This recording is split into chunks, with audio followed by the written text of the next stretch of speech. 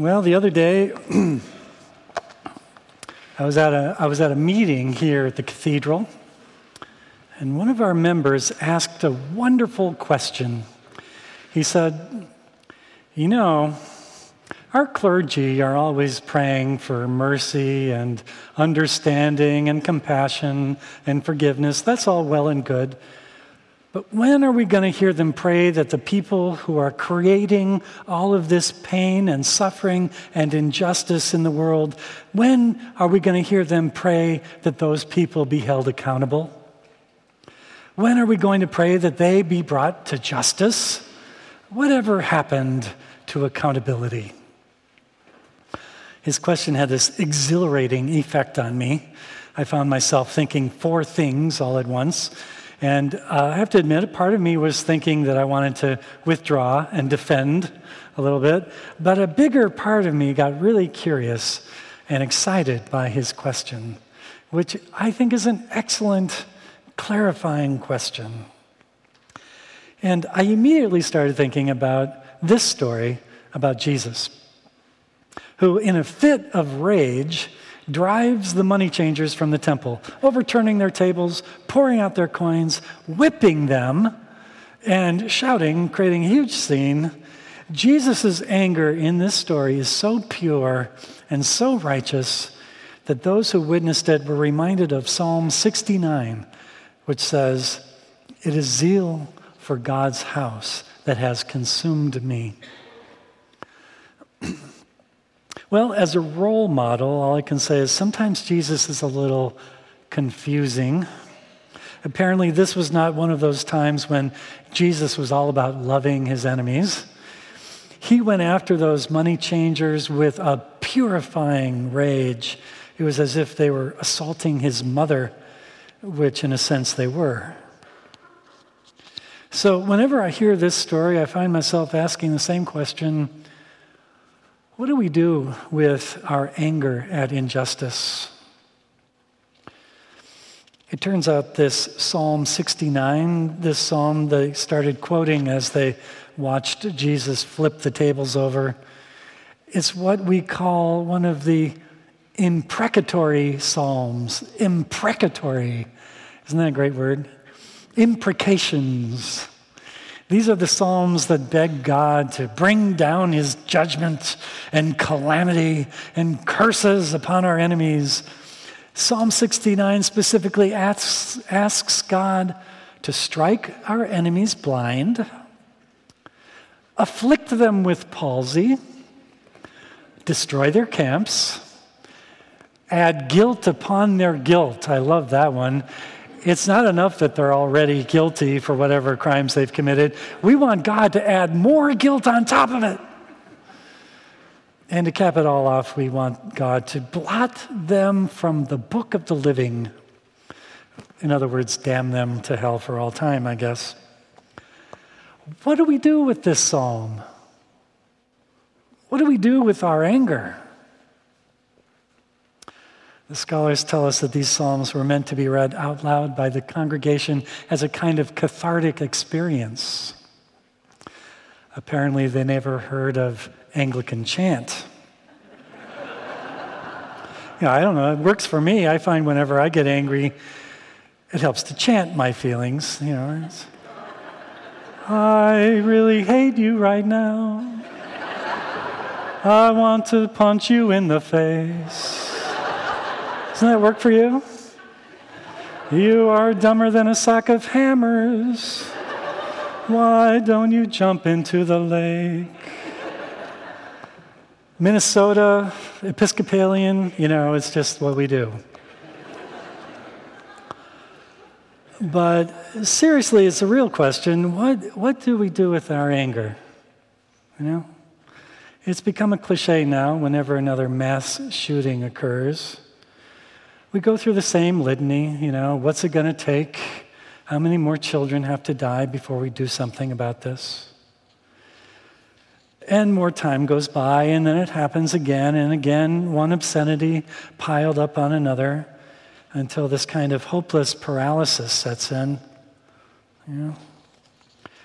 The Zen Roshi and social scientist Joan Halifax She calls this an edge state, a state of moral distress and futility. She says, it's when we see that something else needs to happen, children need to be protected, we feel a profound moral conflict, and yet we can't do anything about it. So we enter into this state of moral outrage, or we go into states of avoidance, addictive behaviors where we just don't want to deal with it, or we just go into another state of withdrawal, into numbness, into freeze. She said, I think a lot of this world that is hooked up to the media right now, over a good part of the globe, is going numb. Joan Halifax says that one of our problems is how we experience compassion. She talks about brain studies that they've done on Tibetan monks. They're looking at these Tibetan monks with these functional MRI machines and comparing their results to ordinary folks like us. These are monks that have been meditating for thousands of hours. And when they're exposed to an image of someone who is suffering deeply, it turns out their brains light up much brighter and more intensely than most of our brains would. They're feeling that suffering very deeply. But then another thing happens. They also are able to let go of their distress much more quickly as well and return to their original peaceful state in the present moment.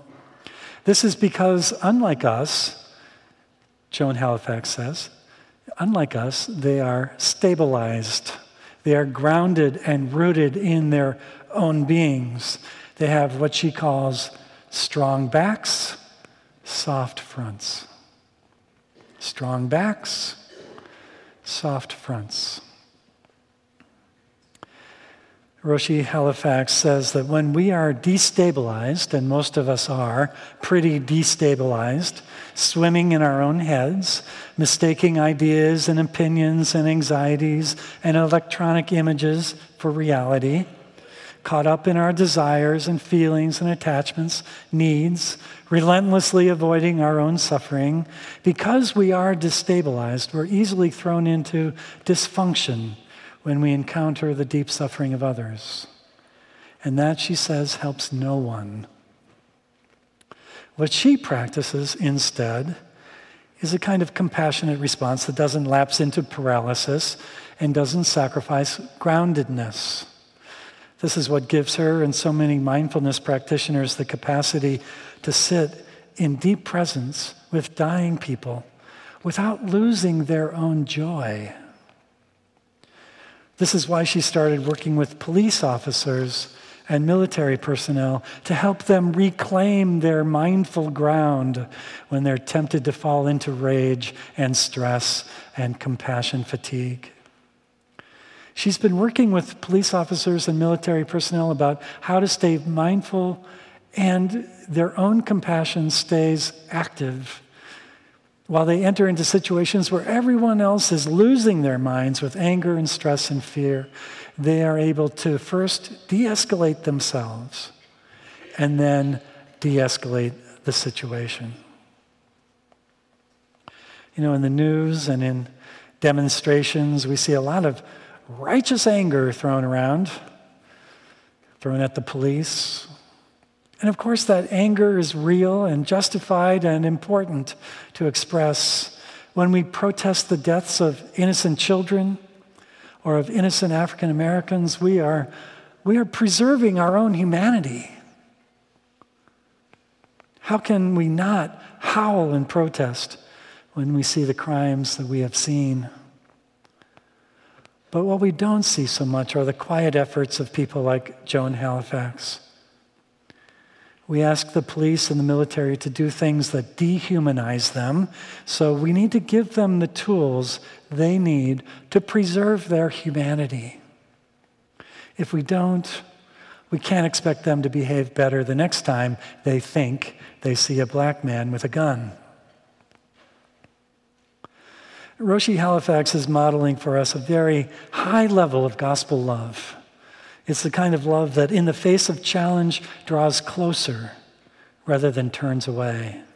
It's the kind of love that expresses curiosity toward the perceived enemy, rather than standing behind a barricade and yelling at him. This is what made the work of Gandhi and Martin Luther King so important, of course, because in all of their actions, their biggest appeal was to the humanity of their enemies. When Dr. King asked for accountability, he wasn't asking that the police be held accountable to the law, because in most cases the laws of segregation were on the side of the police. So he had to demand that the police and the protesters all be held accountable to their own humanity, and then given the tools with which to do so. There's a Buddhist teacher named Brian Chance. He talks about how when you visit some of the old Buddhist temples in Vietnam, you're going to find two statues on either side of these gates. And on one side is a statue of a very gentle bodhisattva, smiling and welcoming. And on the other side is a fierce bodhisattva. Literally, he's called Burning Face Bodhisattva. His face is burning, his eyes are burning, fire and smoke are coming out of his nose and mouth. This is the bodhisattva that keeps, they say, the hungry ghosts in check. The hungry ghosts personify those spiritual forces within us that destabilize us. They represent our desires and attachments and fears and anxieties. The burning face bodhisattva defends us against our own worst impulses. He's a kind of a police chief bodhisattva. Brian Chance says, we need his ferocity. We need his ferocity to help establish order, because only he can tame the wild, hungry ghosts. We need the burning face bodhisattva. We need the fierce Jesus of today's gospel. We need to know how to claim our anger and how to act on it in creative, prophetic acts of witness. And while we honor that fierceness, we also need to find ways to bring us closer together. The burning face bodhisattva, after all, is not there to attack our enemies on our behalf. He's there to defend us from our own worst temptations, our fear, our proclivity toward violence, our contempt for those who are different from us. On March 24th, a few weeks from now, a number of us Trinitarians are going to join our bishop in the parking lot outside this cathedral. That way? Yeah. Our bishop is going to join us in the parking lot, and then we're going to travel down together to the waterfront to join a massive march that high school students are organizing against gun violence. Our bishop happens to be a member of Bishops Against Gun Violence, and so he would be delighted to have some company on this march. We'll have more information up on our website in the next few days if you're interested in joining. Our voices on that day will be loud. They actually even will be fierce, because we cannot stand quietly by in the face of atrocities without losing our souls. But we will not be destabilized. We will not give in to the hungry ghosts of fear and division. We will maintain a spirit of good humor and civility. We will act to de-escalate potential threats to peace. We will strive to honor our shared humanity. In the end, this is not about politics. This is about humanity.